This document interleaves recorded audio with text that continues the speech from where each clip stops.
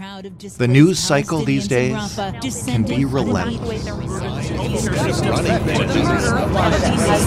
Let us help you with that.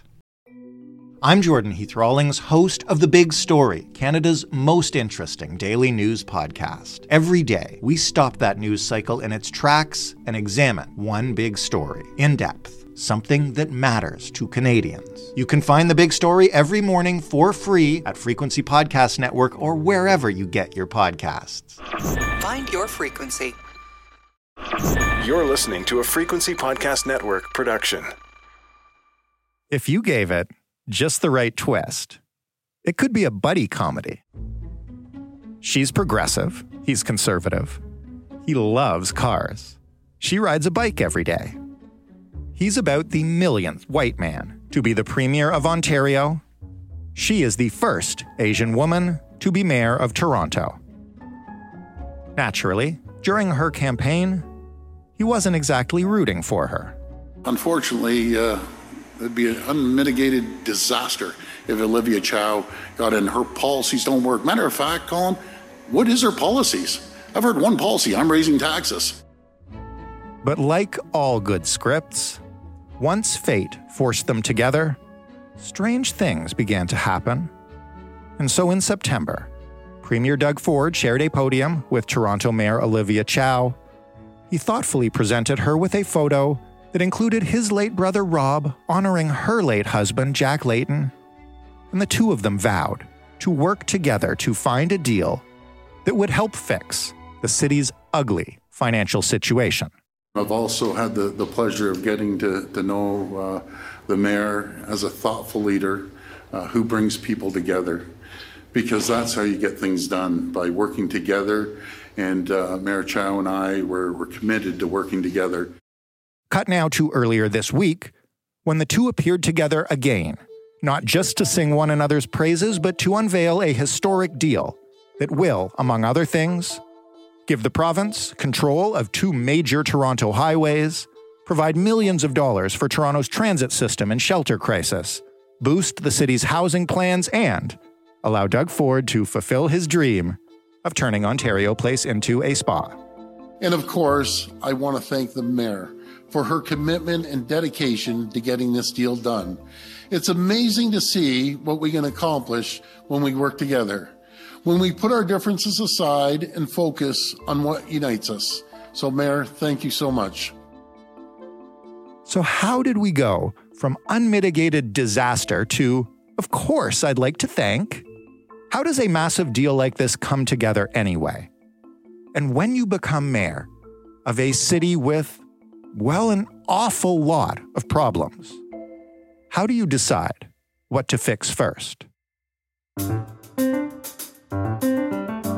I'm Jordan Heath Rawlings. This is The Big Story in studio, in conversation with Toronto Mayor Olivia Chow, a progressive politician based in Toronto for more than 2 decades now as a school trustee, as a city councillor, as a federal member of parliament, a mayoral candidate, and now, for the past 6 months, the first person of color and the first woman since amalgamation to be the city's mayor.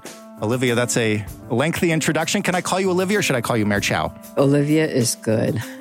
I want to start by talking about this deal that you've announced with the province this week. And I'm somebody who's covered Toronto politics a lot. We've made podcasts about the Ford legacy. I want to ask you first, you've known Doug for an awful long time. Do you remember the first time you met him? Do you remember your first impression of him? I remember first time I met his brother, Everybody Rob Ford. does. Yes. We were on city council together. I didn't serve with Doug Ford much. It was mostly with his brother, Rob Ford, who later became the mayor. When he became the mayor, I then became a member of parliament and I left city council. But Rob Ford has a special way of working. Big heart, has flaws, have a different approach in life, very, very much in touch with the needs of the people. But his way of dealing with it is, of course, slightly different than my way. But the desire to serve, you can see that from the Ford family.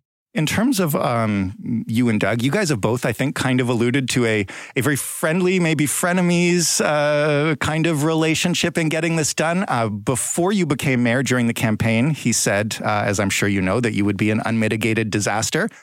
At the press conference this week, he was very sweet and, called you somebody that he enjoyed working with and presented you with a family photo from when the ferries were named after your late husband.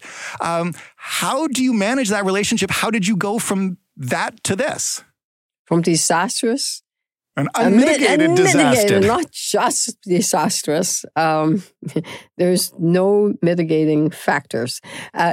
No, really, it was about how to achieve something for people.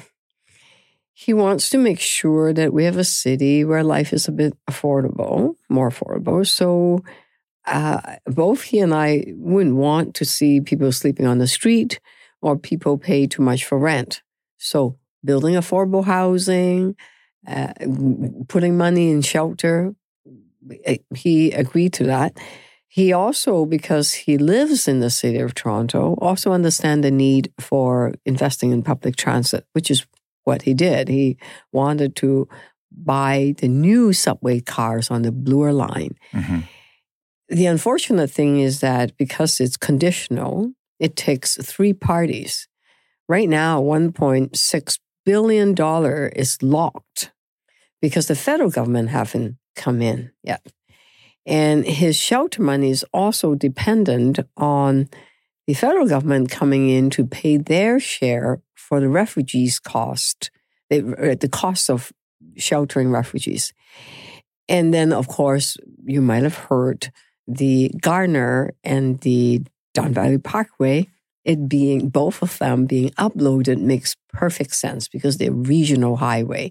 And that was really more of a long-term solution that deals with our structural financial problems. So those are the general areas of what we accomplished together. We said we would continue, our staff would continue to work together so that there would be other elements of the deal or because it was only 2 months. Right. It was really fast. They worked hard.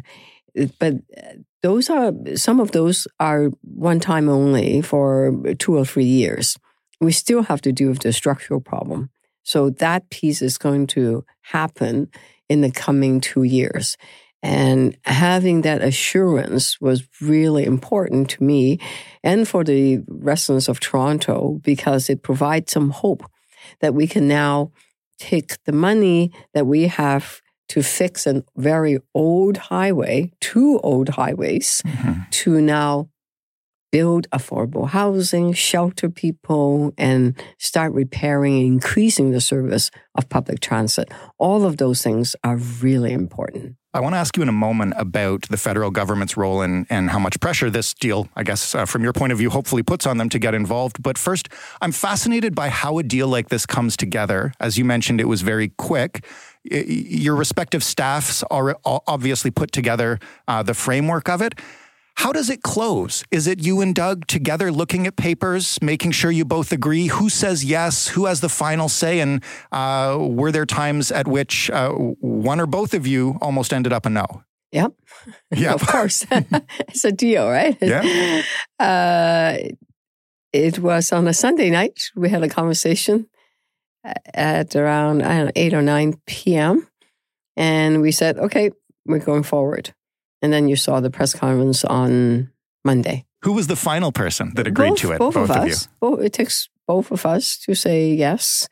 He understood what I need, and I understood what he needed. And it was, as I said, when you hear each other, see each other, and find the common ground, we could arrive to a certain place. And did we agree with everything? No.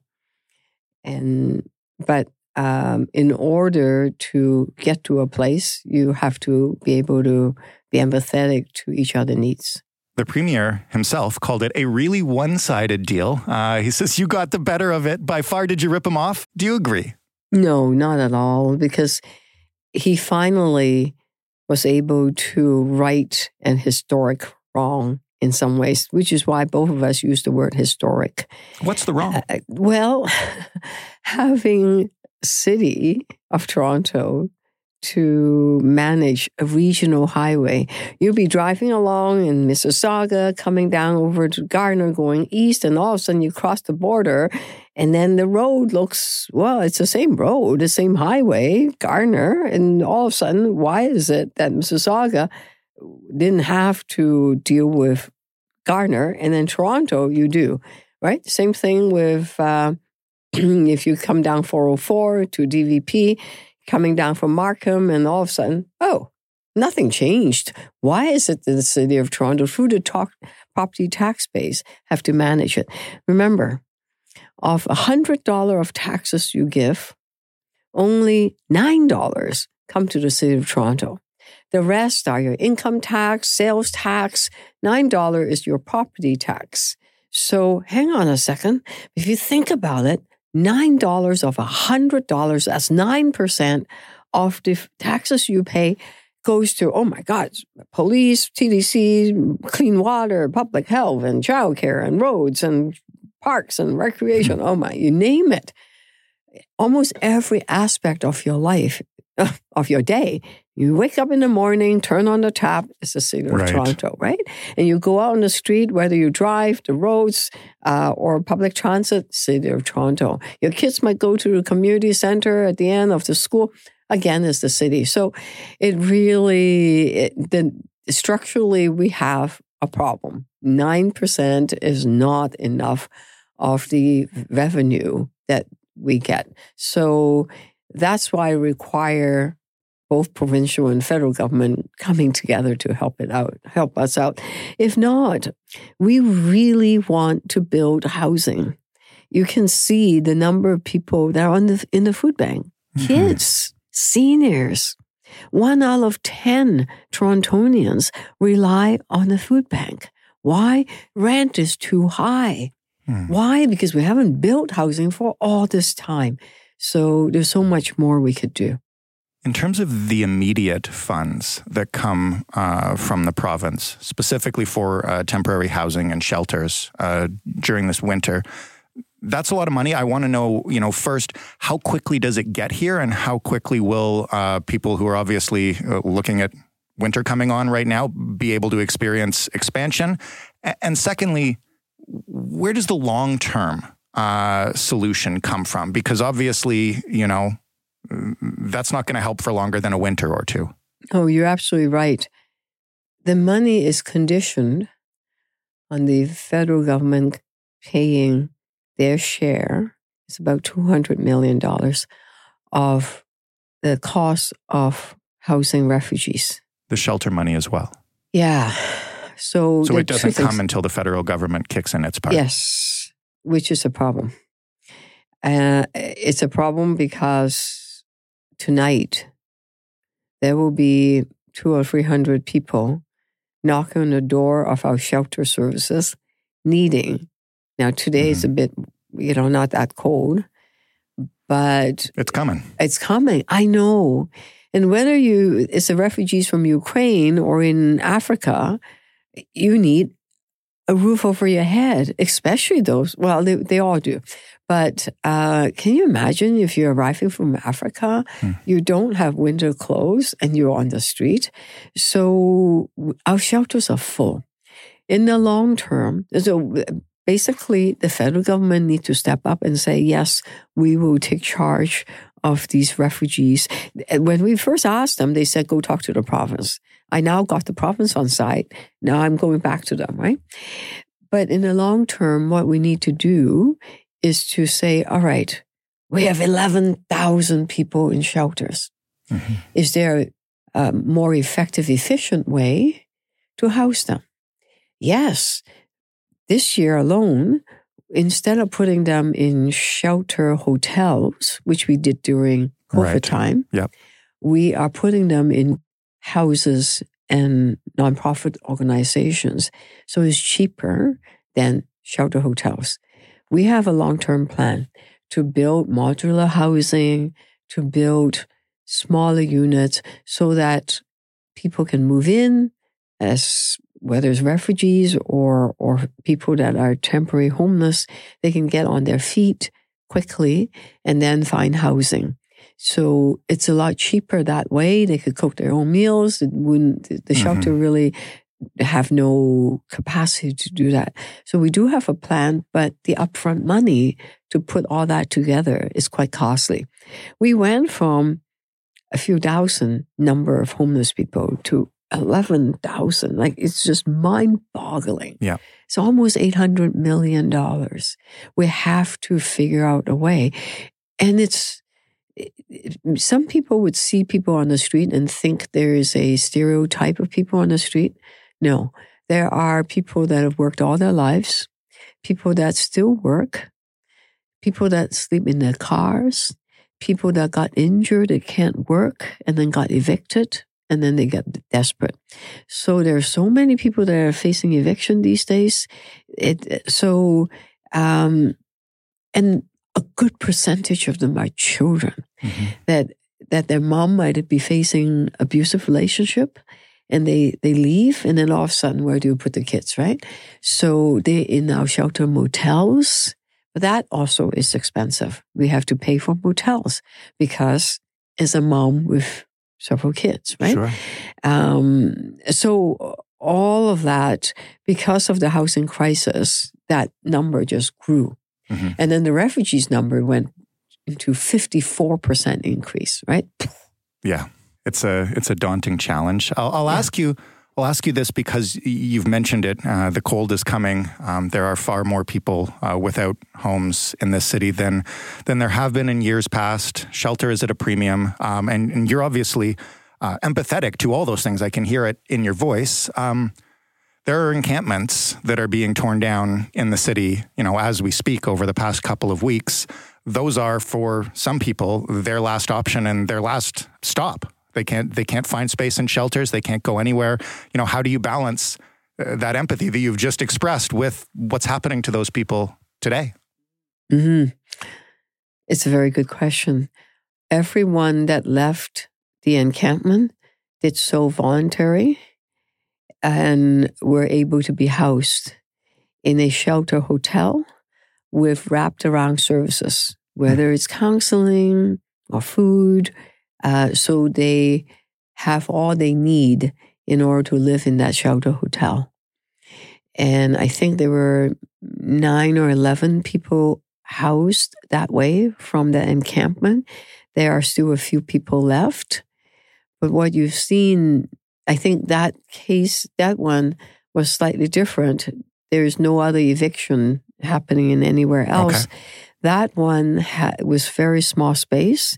Now, it's not me that directed. In that case, that one, they went to court, and the court said that because the fire captain said there had been 3 fires in that site, and that they have combustible materials like propane tanks in that very small area with all the tents. And I think what the shelter people, because of safety, did what they did. And the next morning, there was a fire that had 3 tents that were burned. And then just 2 days later, another fire. As it gets colder, people try to keep warm with camp stove. And that's really, really dangerous, especially inside a tent, right? It can just go off.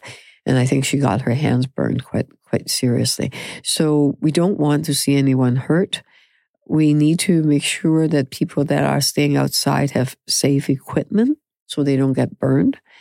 And that we also need to have alternatives if people we don't want them to be outside, but if they want to move inside, there's space for them. So when I first became a mayor, I put together something called a housing benefit program. Right.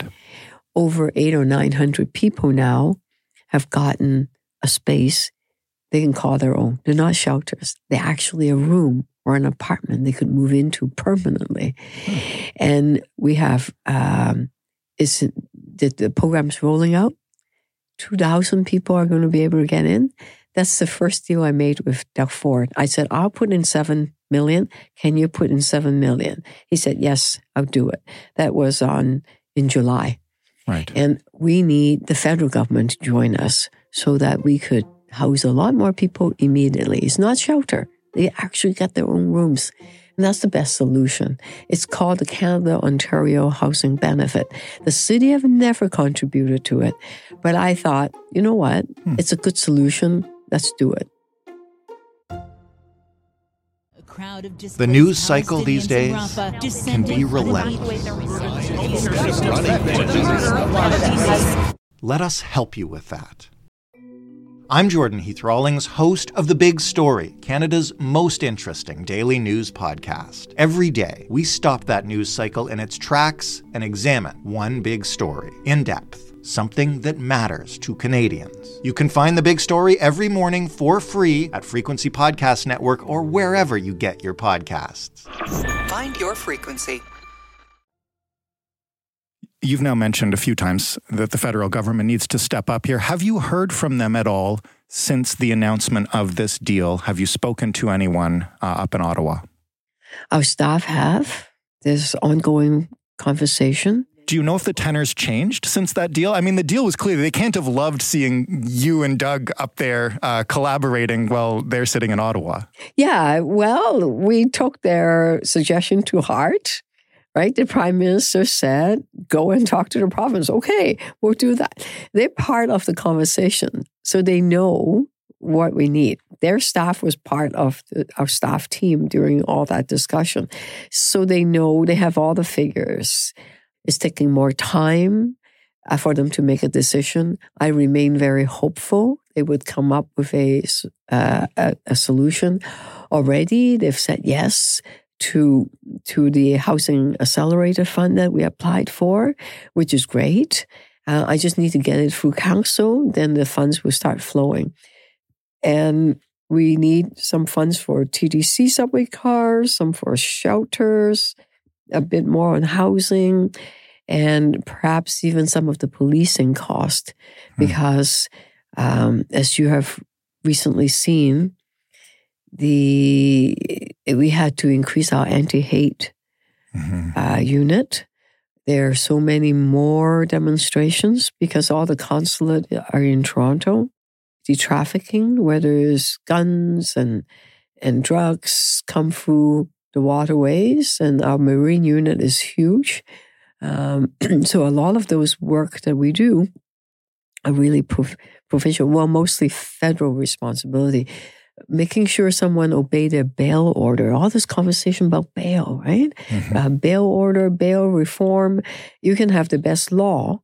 If we don't have enough police officer to make sure the person obey the bail order, then it won't work, right? So all of that is something that we are hoping that the federal government would support us. There are some progressive folks who aren't happy that you're not standing up for Ontario Place and against the government's plans for the land. Could you have done, first of all, what would you say to them? And second of all, could you have done anything if you wanted to? I stood right beside Premier Ford and said, I believe the waterfront in Ontario Place should remain as a public park. I was very clear. I also said that the City of Toronto, and I know because I got the legal opinions from our solicitor. I saw. That said, legally, not a whole lot you can do. But I did not give land to the province. I did not say yes to the zoning change they want. I basically said, look, we don't agree.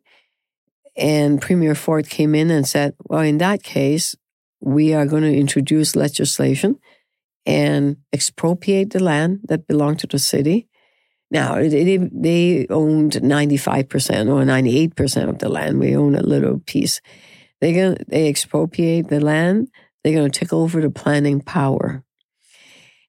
I said, okay, in that case, there's not a whole lot I can do, because we tried fighting the province. Right. Went all the way to the Supreme Court. The last time they tried to change the number of councillors, remember, from 40-something to 20-something? Yes. Yeah. And the Supreme Court basically said, nope, sorry, you have no right. I thought, oh, okay. So knowing what my alternative is, which is nothing much, I said, okay, rather than me spending money or City of Toronto, taxpayers' dollar to go to court, knowing full well that we're not going to win, why would I want to do that? So I said, okay, I'm not going to take you to court, knowing we're going to lose, which is what that deal is all about. But I got two small things. It's that the Science Center, yes, that we would do some community-based science program. I was just talking which means that building will stay, I guess. I hope so. I think so. How else would you do programming in a space that don't exist? And I just spoke to the local councillor. He's going to bring together some scientists, some local folks, technological. We're beginning the process to think about what kind of exciting things can stay there, or recreate something locally. I think that's important. And then the question of where the parking lot is going to be. Right. So I want to save more. As I love Ontario Place. I go there to watch the sunrise, sunset, moonrise. I take my grandkids there. Beautiful trees. But so I want to keep as much space, a public space, park space as possible. So not having to build that parking lot on that ground, I thought that might help. I want to ask you about a bigger aspect of what we just talked about there, because as I mentioned, you've seen some criticisms from ultra progressives about not fighting harder for Ontario Place. But to your point, I mean, it's pragmatic. You want to get what you can get. And, Doug Ford called the collaboration here amazing. Isn't collaborating like this and the give and take kind of just part of what you're supposed to do? And how do we get back to the place, if we were ever there, where people accept that politicians won't represent the most extreme itching for a fight side of their respective parties? They wanted you to fight Doug Ford because he's Doug Ford. Yes, I know, and go to court knowing full well that I would lose. I don't know, maybe because of my age, moral victory is great. But I was I went to 7 rallies, helped created one or two of them, to say to the federal government, do not invade Iraq. That was quite a long time ago. You would have seen me in many rallies, frontline, in terms of fighting for what I believe in. I'm still the same person. I also, as a mayor, have the responsibility to work together with other people, whether I agree with them or not. And I think it's important that I build bridges with people that don't necessarily see each other eye to eye, so they could be more empathetic, so that they could hear each other more. And I think we can, if we do that, we will have a better society, a better government. And in some ways, when things are so divisive, then everybody gets angry. I don't mind being angry, but we need to transfer our anger into having something hopeful. If not, when you go from anger to despair, then it can descend into hate, which is what is not a good place for society to be at. As long as we feel that we have some power to make some differences and to hear each other and find some common ground. And it's not one side, it's both sides need to do that. Let's take the time, because we are so Canadian. When someone steps on me, my natural instinct is I say sorry. It's someone that stepped on me, right? So we always say thank you, we say sorry. We are so much, like, think of Toronto. We have so many people from different countries, different nations, different nationality, different religious belief, living together by and large fairly harmoniously. That's hard. yes, of course, there's hate exists, but in order to overcome it, we need to say, empathy is more powerful. Let's find the common ground. Let's hear each other, because that's what makes Toronto a special place to be. If we don't, who else, which other country, which other city in this world can have so many people, so diverse a population living in harmony? Gosh, that's what makes us special. That's what makes us as a beacon of hope. So that's why people, whether they're refugees, whether they're immigrants, they come to Toronto. We want to maintain that, and we want a government, all three levels of government and its people, to work together. I'm really glad to get your take on that. While we have you here, I want to ask you a little bit more about the Gardiner and DVP specifically. Huge parts of the city, regardless of who controls them and decides what to do with them. You are, as I'm sure most of our listeners know, a proud cyclist, somebody who advocates for pedestrians. The Gardiner and the DVP have been used in the past to host bike rides as part of the Open Streets Toronto that allows people to walk up and down them. Is the cyclist first person in you a little nervous about what happens to those pieces of infrastructure now that it is controlled by, and again, glad you have a good relationship with Doug Ford. I know you're familiar that he is a car first politician, to say the least. Yes, true. Did you guys discuss that kind of stuff? No, we didn't. But as we have more and more people living in the city, congestion is we need to deal with it. Mm-hmm. The more people we can get on a bike, mopeds, whatever you call them, e-bikes, you name it, the more we can get, the less cars on the road. The more people we can get in public transit, the better it is. The more people are riding the bike, they're healthier, the environment is cleaner, and it's also cheaper. Right. So it's something that I think in all major metropolis around the world, it's a progression that people then become more and more connected to the environment. I mean, we have the Earth Summit. It's on right now in Dubai, yeah. And we know we have to deal with our greenhouse gas emission. We have a climate crisis on hands, and we have to look at ways where we could reduce our carbon footprint. Better buildings, better mode of transportation. Those are really important. So one way or another, we'll get there. Whether it's electric cars, more charging stations, all of those things. It's a combination of different methodology. But fixing congestion is a key priority also. And you can't do that without the public transit.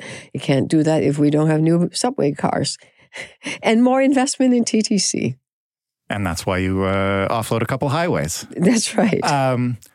This has freed up, I know the city's been in financial trouble. This has freed up an awful lot of money, maybe not quite as much as you wanted just yet until the federal government comes on board. But does the freeing up of all this money give you options in terms of what you're going to do with the property tax? And do you have any indication of which direction that's going? No, not yet. Oh, come on. I thought you were going to help. No, because you know why? Because half those money are conditional to the federal government, right? So I don't know. We're still in the middle of a budget consultation. Yeah. One of my campaign promise was to open up City Hall. Because like in the past, you get the budget. It's the councillors and the staff that put it together. The mayor presented, and then you get 5 minutes to speak to it, and that is the end of it. We've turned it completely around. Before you even put a budget together, we're asking the people, what do you want? Right. What do you want? What matters to you? Let's invest in what matters to you. So I'm waiting for that to come back. And then the budget committee in January will put the budget together, have more consultation, send it over to me in February. On February 1st, I'll present my budget. That's when at that time, on February 1st, you will see what is the property tax increase. And if those of you that don't want a big property tax increase, call up your member of parliament, call up other levels of government, whoever represents you, provincial, federally. Where will Torontonians see the investment from this deal first? Leaving aside the stuff that we're waiting on the federal government for because, you hope they come through, they may not. Where's the easiest place that someone listening to this who lives in Toronto will see this investment? TTC. Really? Oh, yeah. How fast? Well, immediate. And more buses. More frequency. So some of those that were cut are now coming back? 98% of all the buses, all the bus route that have been cut, are all coming back. In fact, you know what's amazing?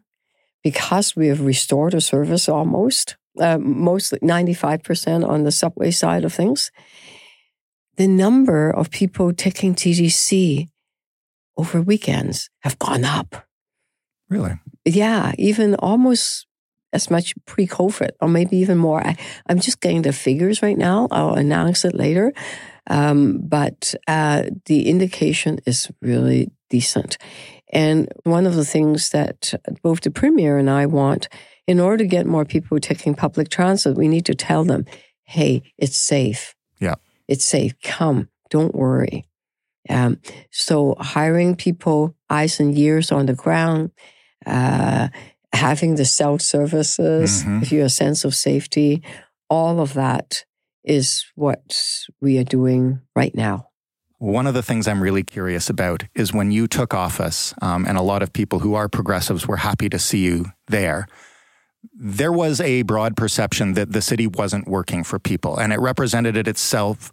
It was represented in little things, right? Like the washrooms in the parks are closed. Obviously, big things like the TTC being unsafe, garbage cans overflowing downtown, again, homelessness on the rise, encampments in parks. When you take office and you look at that, how do you make decisions on what to tackle first? And how do you prioritize that stuff? I inherited a $1.5 billion budget shortfall. I put that as my top priority. If I don't get the money in, it doesn't matter what my priority is, I can't do anything. So what I did was to make life more affordable. Immediately, I came up with shelter plan and a housing plan. Housing plan that we would build 65,000 rent control rental homes, some of them very affordable. So sheltering people, get them inside, housing. And then the third one is public transit. So making life more affordable for people was my top priority. Those are some of the key things. And then, of course, better services, more immediate things. I opened up the pool longer. So that kids have longer time, because September sometimes is still quite warm. So small things like that. That matters to a whole lot of people, for kids that want to go swimming after school. Well, that's what I'm talking about, right? It's like the broken windows theory, where when somebody sees that overflowing trash can, it feels like the city is a mess, even though it's just on that corner. Exactly. So all those areas of services, whether it's washrooms, trash cans, potholes, I have a team working on it, and I want to invest in those areas because for far too long, those basic services have been starved. And then you can cut a year, 2 year, 3 year. After a while, there's not much you can cut. And then the service just decrease more and more and more until you go, oh my God. So I'm building it back up. So you will see, hopefully, in the budget, libraries, community centers, parks, potholes, all those, quote, smaller things, the services will be restored so that it can be as better as it could be. Can we fix it in 1 year? Probably not. Because just making sure the washroom are open in winter takes several years to do. But we can have porta potties. You can still be able to go on the trail and hike in the winter time if you choose to, and still be able to find a place. So going to washroom, something so small, right? For some people, it's not that small. So back to your question, affordability, immediate service. Can we have a safer city so people don't live in fear, especially if they take subways and walk on the streets? And that piece is safety is also really important, because if people don't feel safe, then they either don't take TTC or they don't walk on the street. They don't go to the park. That's not good. Mayor Chow, thank you so much for this. Thank you for your time. Be interesting to see if the federal government steps up. I guess, do you have a deadline for them? Well, we pass a budget mid-February. We'll see. Tick, tick. Thank you again for your time. Thank you. Toronto Mayor Olivia Chow graciously offering us some time. That was The Big Story. For more from us, you can head to thebigstorypodcast.ca. If you want to offer us some feedback on this episode, or as always, any other, you can find us on Twitter at TheBigStoryFPN. You can talk to us via email. hello@thebigstorypodcast.ca is that address. And we have a phone number if you want to call us up, 416-935-5935. Joseph Fish is the lead producer of The Big Story. Robin Simon is also a producer on this program. Stephanie Phillips is our showrunner. Mary Jubrin is our digital editor. Momin Qureshi helped us out with research on this episode in particular. Ryan Clark, Christian Proholm, and Mark Angley are our sound designers this week. Diana Kay is our manager of business development and occasionally now Chase producer. And I'm your host and executive producer, Jordan Heath Rawlings, thanking you as always for listening. Have a safe weekend. We've got In This Economy for you tomorrow. And then we'll talk to you on Monday.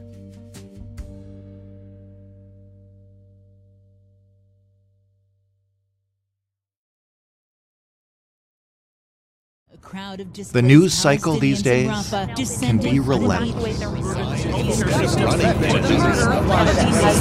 Let us help you with that. I'm Jordan Heath Rawlings, host of The Big Story, Canada's most interesting daily news podcast. Every day, we stop that news cycle in its tracks and examine one big story in depth, something that matters to Canadians. You can find The Big Story every morning for free at Frequency Podcast Network or wherever you get your podcasts. Find your frequency.